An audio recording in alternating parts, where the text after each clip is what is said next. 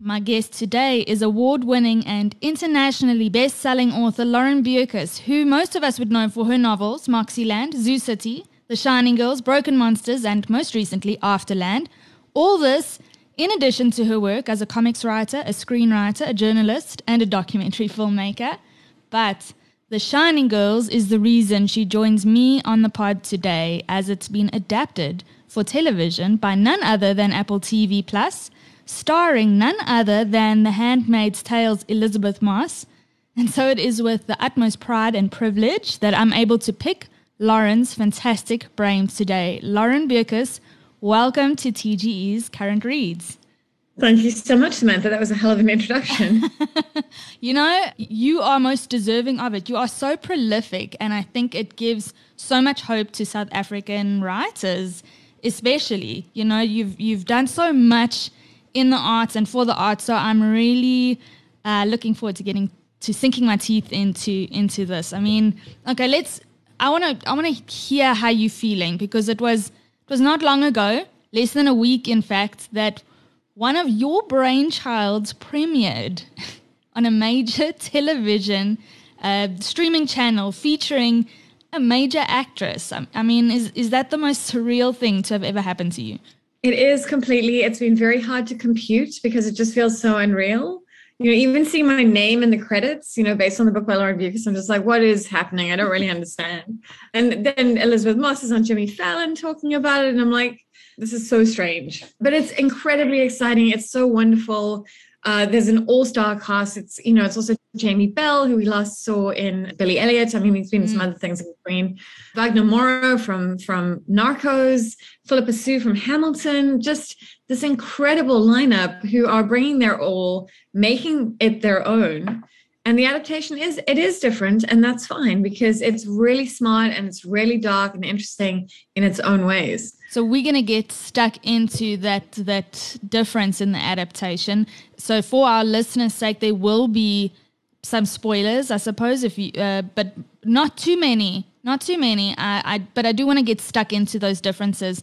For anybody living under a rock, though, elevator pitch it to me. What is the basic premise of The Shining Girls, be it your original 2013 novel or the TV adaptation? I think I'm more qualified to talk about the novel. The book is about a time-traveling serial killer and the survivor who turns the hunt around. Yeah, and it kind of follows multiple women through history, and it's also about how we talk about violence against women. It's about the effects of trauma. It's how things have changed over the course of the 20th century for women, and sometimes not. You know, there's one character in the book who is an abortionist in the 70s where it's completely illegal, and she's helping women to get humane abortions. And now suddenly... How bizarre, right? You know, the thing is, those are things I wanted to pick up on. The fact that we think these struggles are won, but they're actually not. And, you know, we constantly have to fight for our rights, especially as women. We're going to get stuck into femicide and gender-based violence. But first, logistically, there's 3 episodes out. Possibly by the time this airs, the 4th episode will be out on Friday. Logistically, most film and TV adaptations will differ from the book.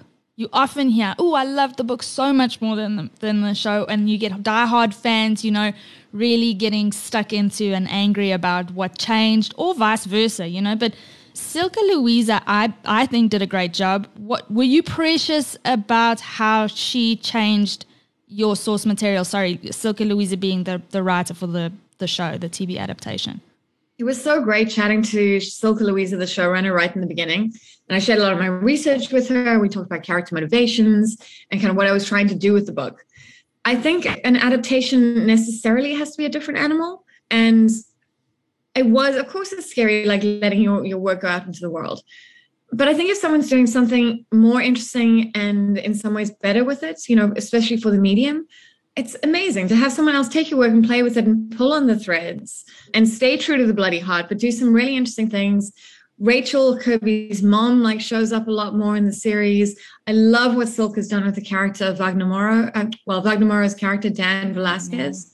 And apparently Wagner also came to the table there. He was like, no, he wants the character to be Brazilian because he's Brazilian. And he really wants to kind of bring out some of that essential national essence of himself and really play with the character. And I kind of like the Dan in the TV series more than I like him in the book. So that's been really interesting to see. There's obviously some things I think were better in the book, but I think it's a different thing. And I'm so proud of the way it's turned out. I mean, it's also the dark sort of macabre, translation of it is fantastic. I've really thoroughly been enjoying the series.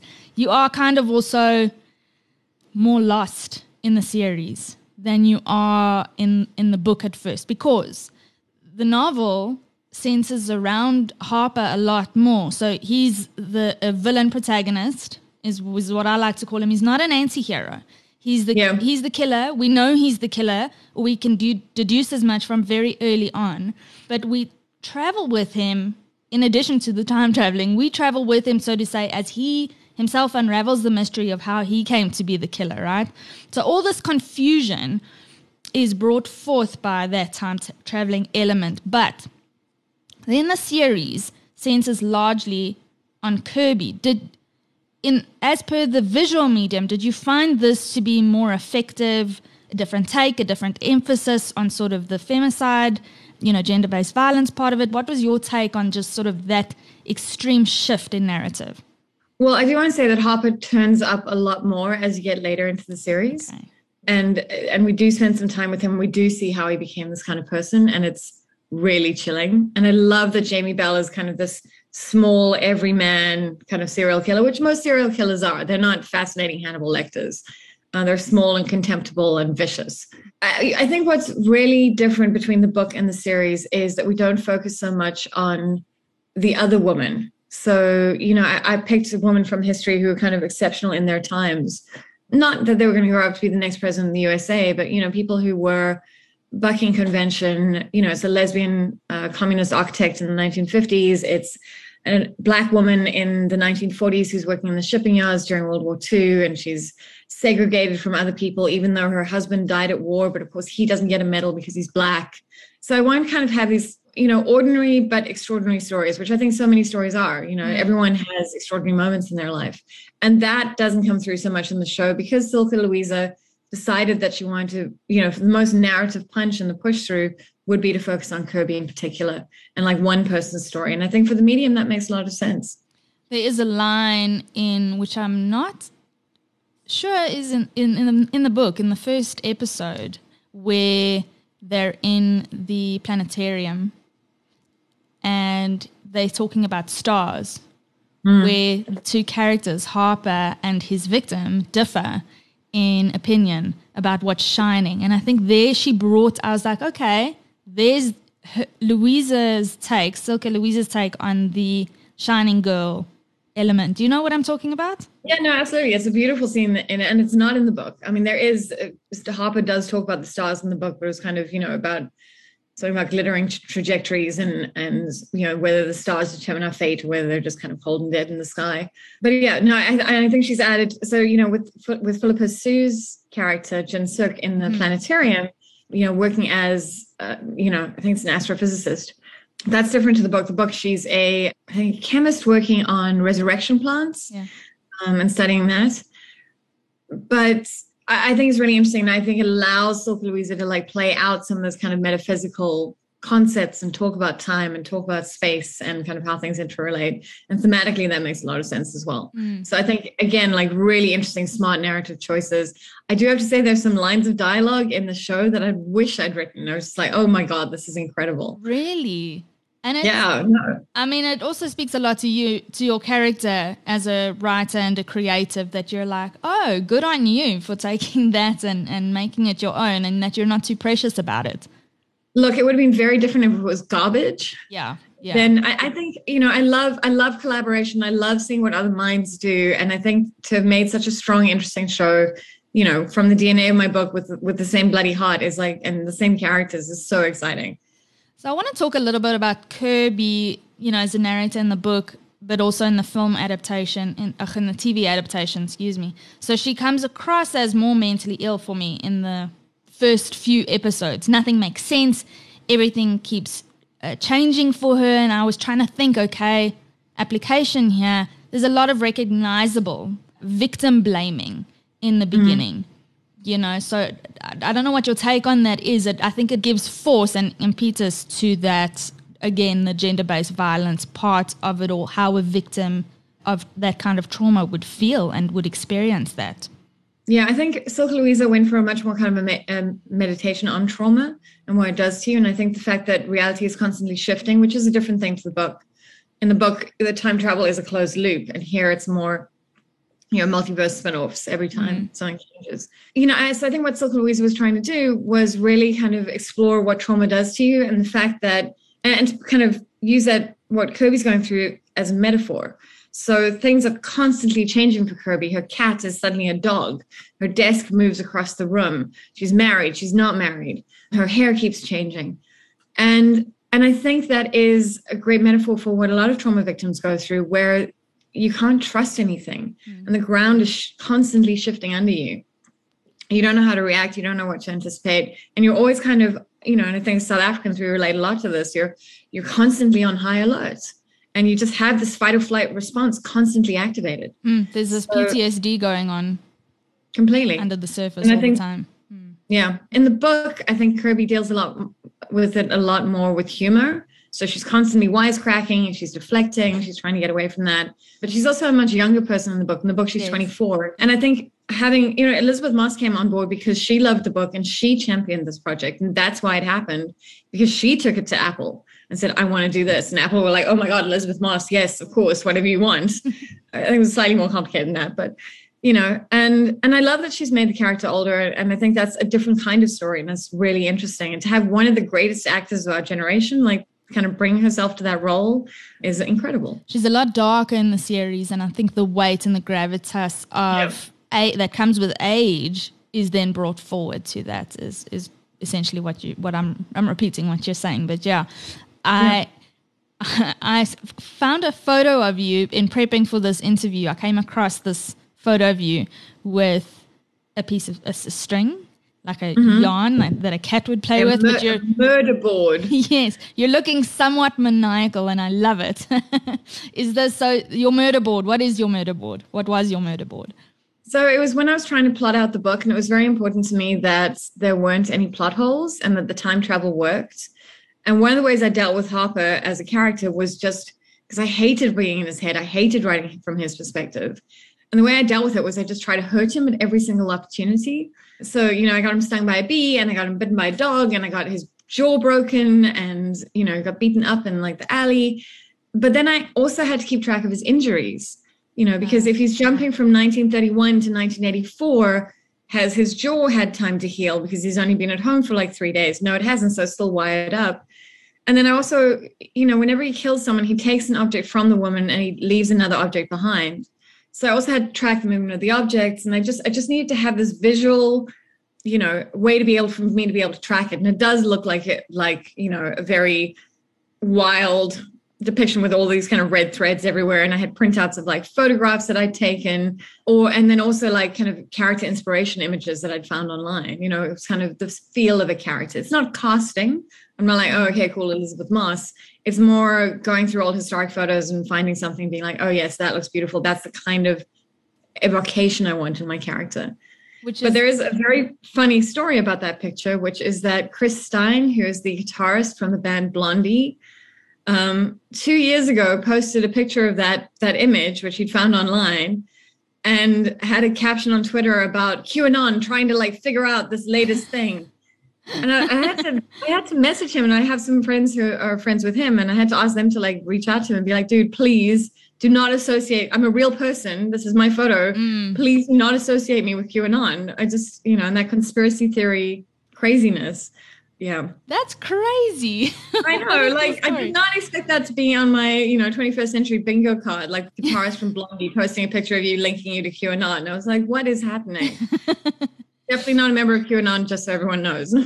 So, Lauren, you've been talking about Harper, how you tried to hurt him at every opportunity.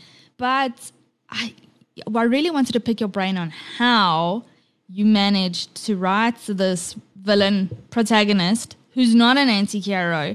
Because a lot of the time when there is a protagonist, even if they are severely flawed, you kind of find the humanism and the humanity in them, and you empathize with them to a small degree, but not with Harper. He's such a unique character in that sense, and somehow through him as well, you honor the victims through his character development and through the plot points around the villain. I mean, I don't know how you did this, through raw talent or was something more intentional? Yeah. I think it was mainly through anger. I think, traditionally in a lot of crime fiction, I think it is definitely changing now. But the TV show Hannibal is a prime example where Hannibal is, this cannibal serial killer, but he's so smart and, diabolical and charming and interesting. And he's outwitting the detective while serving them up some liver. And he staged this beautiful kind of sculpture of a young woman's naked body impaled upon the antlers and the dawn sun, like touching her naked skin. And I'm like, this is like, let's not elevate serial killers, because most serial killers are not diabolical and fascinating. They are small, pathetic men. And the most interesting thing about them is the violence that they do, which comes from this place of just contempt and brokenness. And I wanted to make Harper small and mean and diminished. And that's why he hates the woman so much, which I think speaks to normal misogyny, as a metaphor for, this isn't, the reality is that most of us are not going to be killed by a serial killer. That what happens in the real world is most women are killed by the people who are supposed to love them, by the men who are supposed to love them. But it's the same instinct that's coming from Harper. It's a small, mean brokenness where they feel that women threaten them and they feel that women kind of take away their own shine. And Harper is kind of embodying the spirit of that level of misogyny. Sure.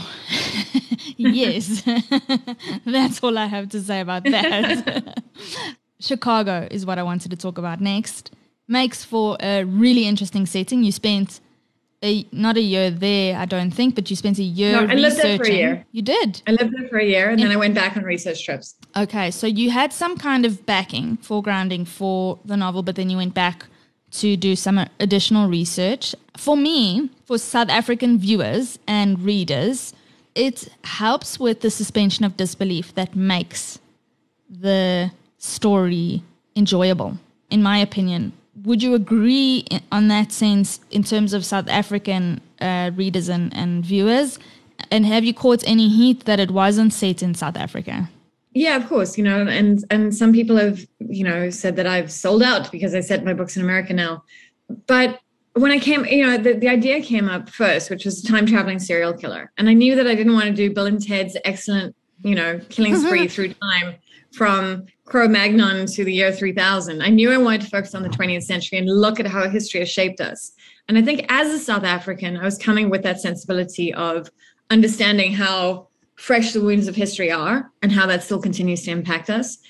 But as soon as I knew that I wanted to write about the 20th century, setting it in South Africa would have meant making an apartheid story. And it would have had to then become an alternate history, because it shouldn't have then been about like a man killing woman through, time in South Africa. It should then be about how do we go back in time and kill Verwoerd or upend apartheid earlier, save Chris Hani. I think it would have been a very different texture. And I think the bigger social issue of apartheid and the struggle would have had to overshadow everything else. So I'd lived in Chicago, and that made a lot of sense to me.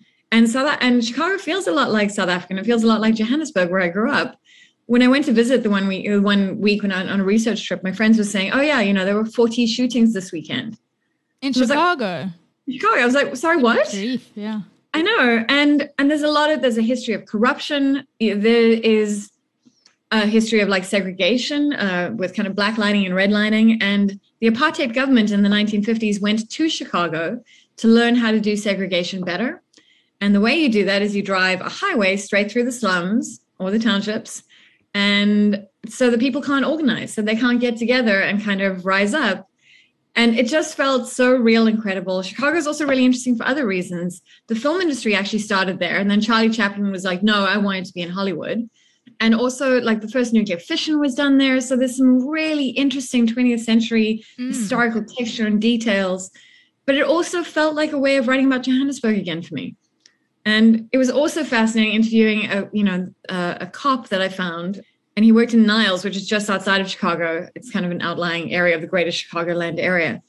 And he was telling me this crazy story about this one investigation where a woman, this is graphic, I'm sorry, a woman had been strangled to death with her necklace.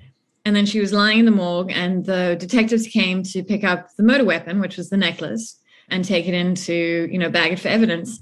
And it had been stolen by the mortuary workers. And I was like, this sounds like a South African story. Yeah. It just sounds like, something I recognize, and the fact that people are desperate and or dodgy, and yeah. Well, now I've learned a lot more than I even bargained for, if I can believe it.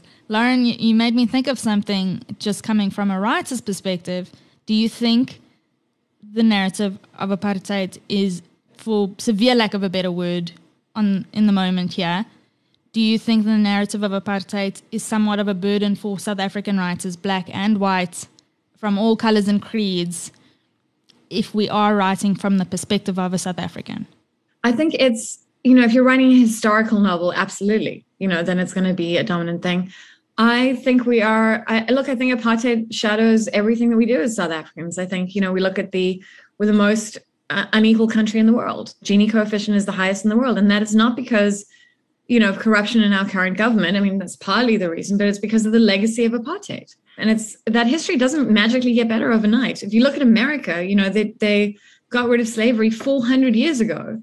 And they still have like all these incredible inequalities and like racial tensions and, and cops killing Black people, and things don't magically get better. So of course, that's part of our DNA and our history and who we are.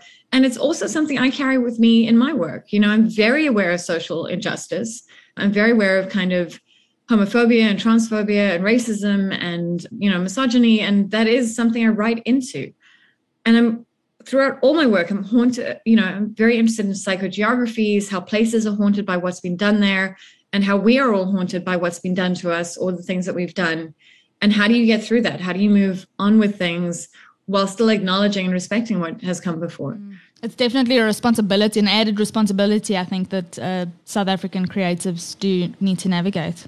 But I have to say that there's so many books which, it's not I don't think it's this terrible anchor that has to kind of drag behind you.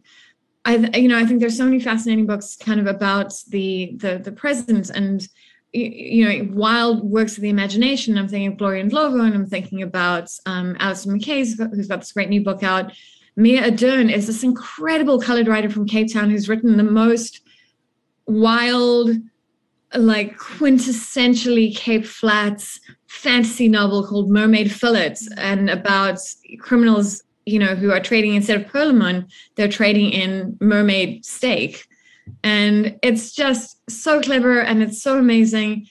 And the writing and the language is diabolical and just wonderful. So I think there are so many incredible writers that we have right now, and that people need to acknowledge our own talent more. And to pick up on what you were saying in the beginning, yeah, I've been prolific, but also I haven't had to have a day job since 2011 when I got the Shining Girls book deal.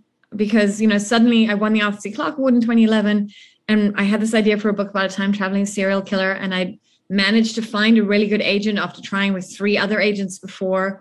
And it was just kind of this lightning strike in the moment where I got this huge book deal. I was able to pay for my writing. I had a very supportive partner, my ex-husband, and I was able to do all those things. And also in South Africa, I had childcare, and I don't know if I'd be here. I have British writer friends who did not have childcare, and their writing career basically stopped when they became mothers. So I think there are a lot of factors here, but I don't think South African writers are not succeeding for lack of trying. I think I had an incredible opportunity. I lucked into this big payout, and that enabled me to kind of go forward. And yes, of course, there's talent and, all the rest of it as well. But yeah.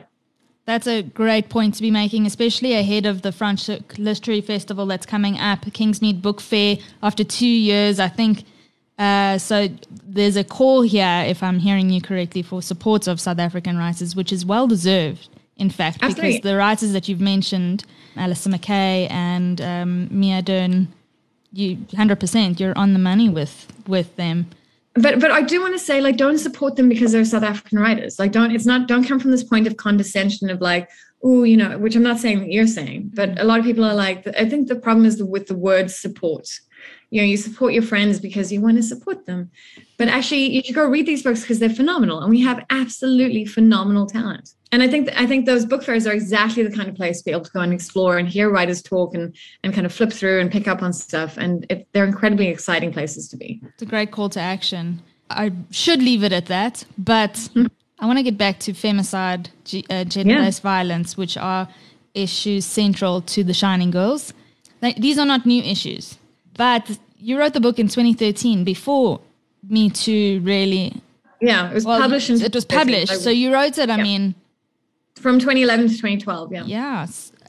Before the Me Too movement, before 2020, Uyaneni, the sad focus on it here in South Africa, and there's renewed focus on the issue in our country and a call to action by the powers that be and South African citizens.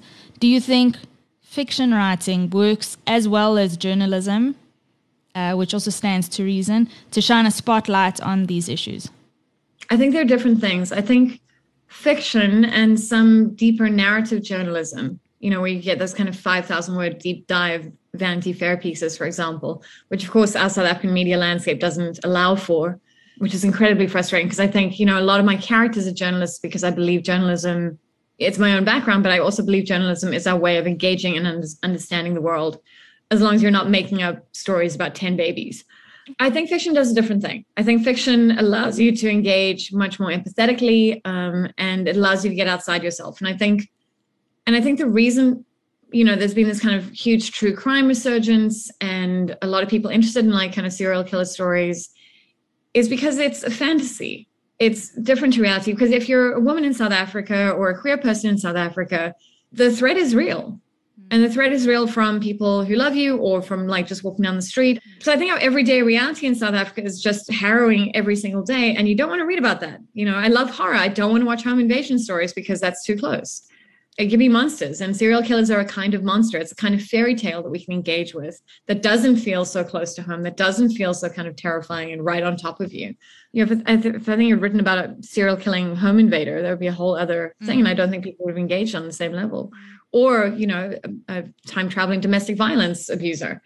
And it is the metaphors. It allows us to engage with ideas in a way that is not so raw, that allows us to kind of explore those things and kind of carry through big ideas. And I think what's amazing about books is that you bring all of who you are to reading the book.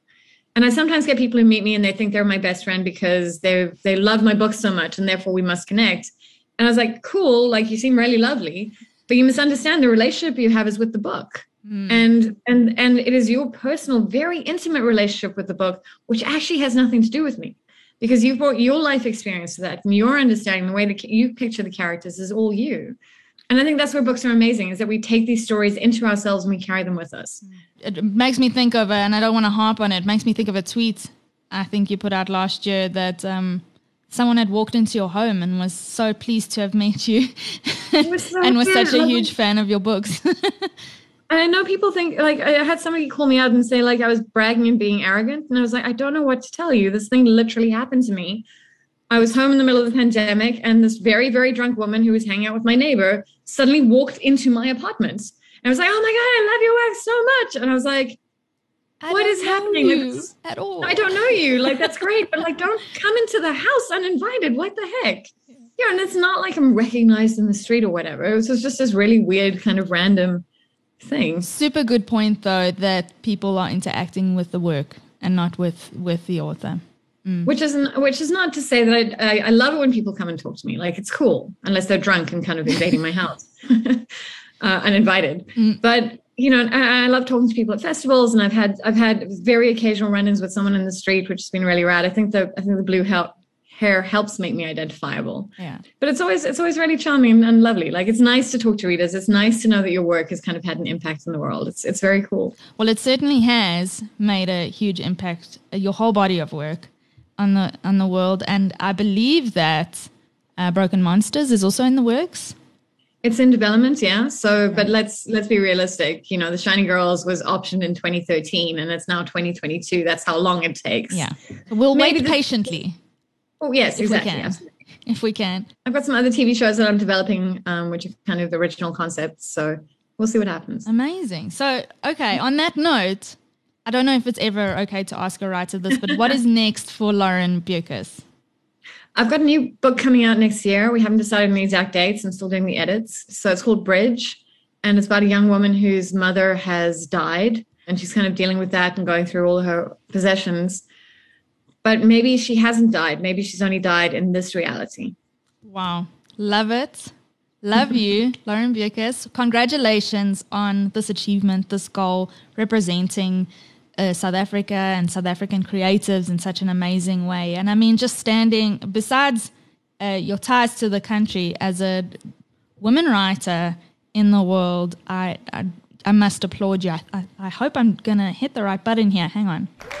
I did. Thank you so much.